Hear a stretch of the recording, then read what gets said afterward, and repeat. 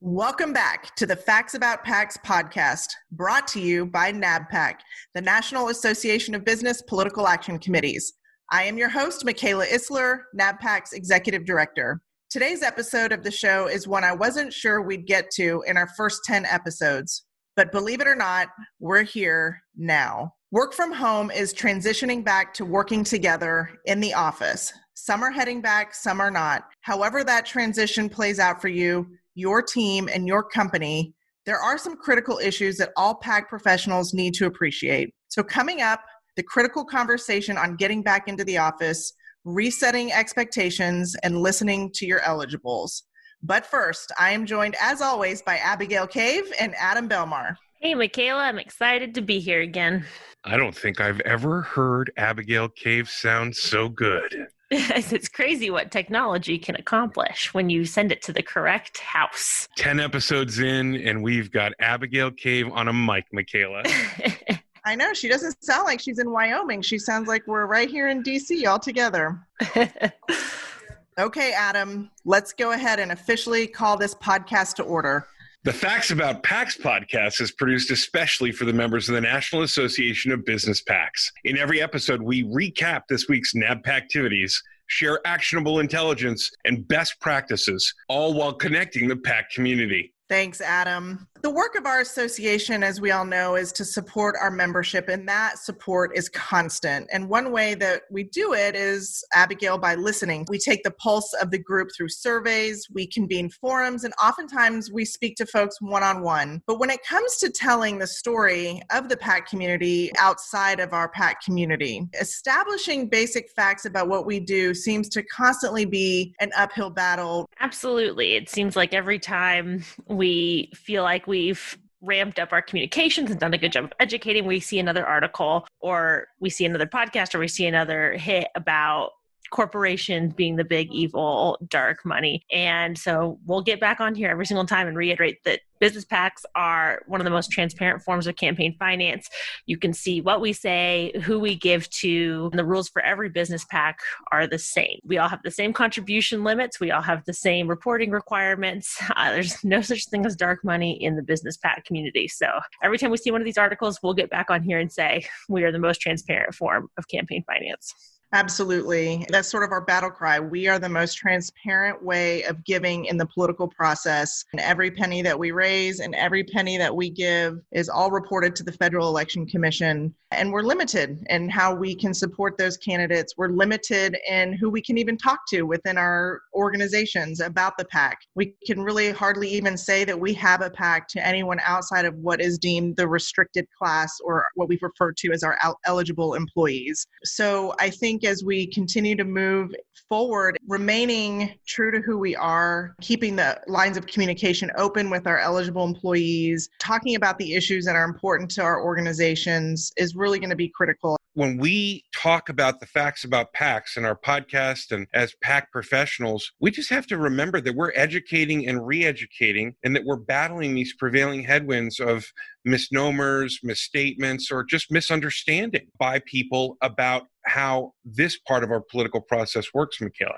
And it's just never ending. And I think that's one thing as PAC managers, we can't just say it once or twice. It has to be woven into everything that we do as not only internally, but externally. I think now more than ever, PACs are even more important. And as we've been talking about on this Facts About PACs podcast over the last 10 weeks, is that your PAC really magnifies your organization's voice, both internally and externally. And while there are so many tools to help us succeed when it comes to the issues of importance to our organization, at the end of the day, the relationships that are built not only within our organizations, but with elected members of Congress, the PAC really is that vehicle to keep those conversations going. Abigail, one of the things that we did, I think it was last year, was we produced a video. In that video, we called it, surprisingly, The Facts About PACs. How clever, how consistent we are. But one of the things that came out of that video was this understanding that for employees to hear that candidates won't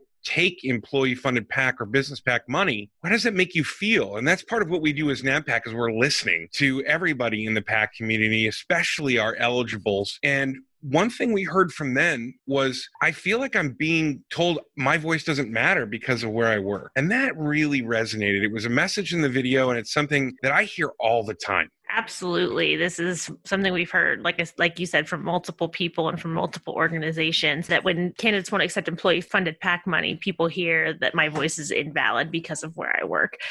Involvement in your employee-funded PAC is one of the easiest ways to get involved in the political process. You can get a automatic deduction from your paycheck that goes to the PAC, and then you're automatically involved in your PAC. Then they give you access to get out the vote information, all sorts of other important information to help your voice be heard in our elections. That should be something that is paramount to candidates. They should be so excited to hear about that. And we're just not getting that from some candidates in the arena right now. Absolutely right, Abigail. All right, now on to the critical conversation on getting back into the office, resetting expectations, and listening to the eligible class. Michaela, NABPAC members heard Lori Richards present on this issue this week. It was an eye-opening and really important discussion for all of us, and it's one we really want to continue right now on the podcast. How do we transition back to work? You said it right off the top. It is going to be a different world when people gather back in the office. And being PAC professionals, there's a lot of work to do. Yes, Adam, it was just such a timely and appropriate webinar this week. And I hope our members will have an opportunity, if they didn't get to hear it, to listen and download, because we even took a poll at the outset of the call to get a feel for just what our members are feeling as it relates to going back to the office, whenever that may be. And we heard a lot about feeling nervous about catching COVID-19, having to take public transportation, be more exposed. A lot of our members are nervous about daycare and what are they going to do when they go back to the office if their kids aren't in school. And so all these things were incredibly powerful and very important. However, I think it's bigger than that. And what we heard on the webinar is that we're walking back into our offices, and all of our employees are not only scared about the health and safety, but they're also dealing with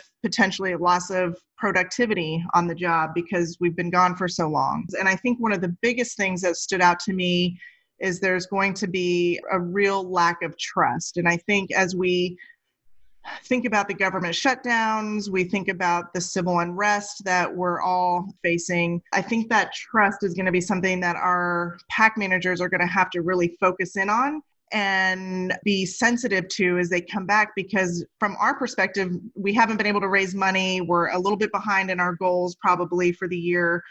And the sort of knee-jerk reaction is, okay, we're going back to the office, let's start raising money. And I think you're going to have to really take a step back and reset those expectations. And as we think about what our employees are looking for, Lori said it, she nailed it on the head. She said, your eligible employees want to be heard and they want to be validated. And so how are we going to do that if we're just going in and asking for money to support our PAC goals? This is without a doubt the time where you have to stop and look around and realize everybody's walking back into a situation that is uncharted territory.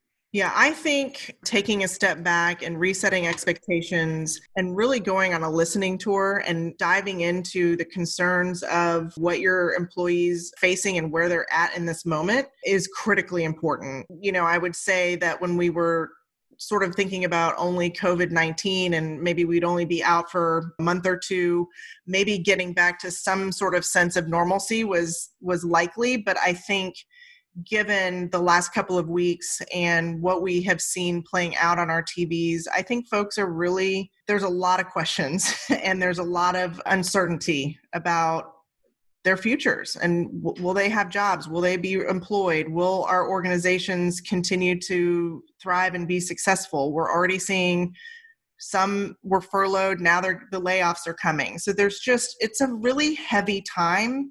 And I think for the PAC community to really take a step back, as I said earlier, and understand where their employees are coming from is going to be absolutely critical in rebuilding their PAC programs going forward. And they're issues that everyone has to address, not only with the returning to work and the COVID concerns we have, but we also have been made re-aware of all of these issues surrounding racial inequality. People are looking at that within their own companies, but we as an association have started looking into that too. And we have some action items that we're really proud of. Yes, I'm really excited. We've had John Mason from Altria and Kevin Cameron from the National Multi-Housing Family Council, both who have actually been guests on our Facts About PACS podcast, have agreed to co-chair the newly formed Diversity and Inclusion Task Force. And I'm really proud of our board and our leadership for moving in this direction that really will enhance NABPAC's outreach and engagement with communities currently underrepresented in the business PAC community, to explore new tools and programs that will help NABPAC build out a more diverse community of PAC leaders, and then finally to serve as a resource for our member companies as they develop their own initiatives. And so I think as we think about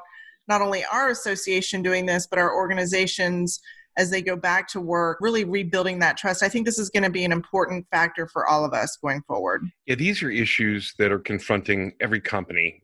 Make no mistake, our podcast is really tailored to, for, about, and by the PAC community. So in this special case of politically active folks who are advocating, who are getting involved in the political process and doing so together with fellow employees, everything around that has to not only pause and say, okay, we need to re-examine everything. We've got to be bigger than ourselves here and assume nothing, look at everything. So I'm really proud that the NABPAC board is doing the same thing, taking that critical look at ourselves and setting ourselves up for giving really good, thoughtful answers to anyone who might ask a question. Because how we are going to move forward is by having people ask tough questions and being able, thanks to transparency and really the way that this whole process works in our election, that accountability is going to be there. So let's all be accountable, starting at home with NABPAC. Absolutely. And I think as our PAC managers re-engage with their employees, they're going to need to be resetting their goals. They're going to need to be looking at their own transparency within their own programs. And truly, as you said, I mean, accountability and accessibility to what the organization is doing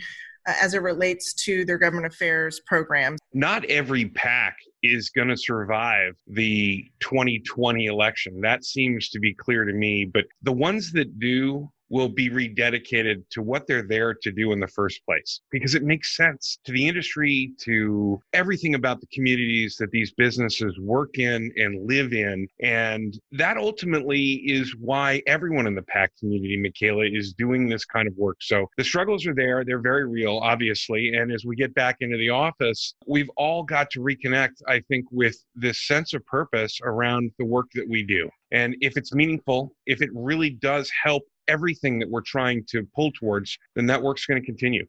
Adam, that's a great point. And, while this is a difficult time in our country, it's not the first time that we have faced difficulties in a difficult environment. The PAC community is resilient. We are prepared. We are organized. The PAC community knows the rules of the game. And this isn't our first rodeo. This is exactly why we have the Facts About PACS podcast. We will discuss this in every episode. And I just want to take this time to thank all of our NABPAC listeners and everyone who finds this show valuable. As ever, we want everyone to know the facts about PACS. And until next week, stay safe, stay engaged, and keep moving forward.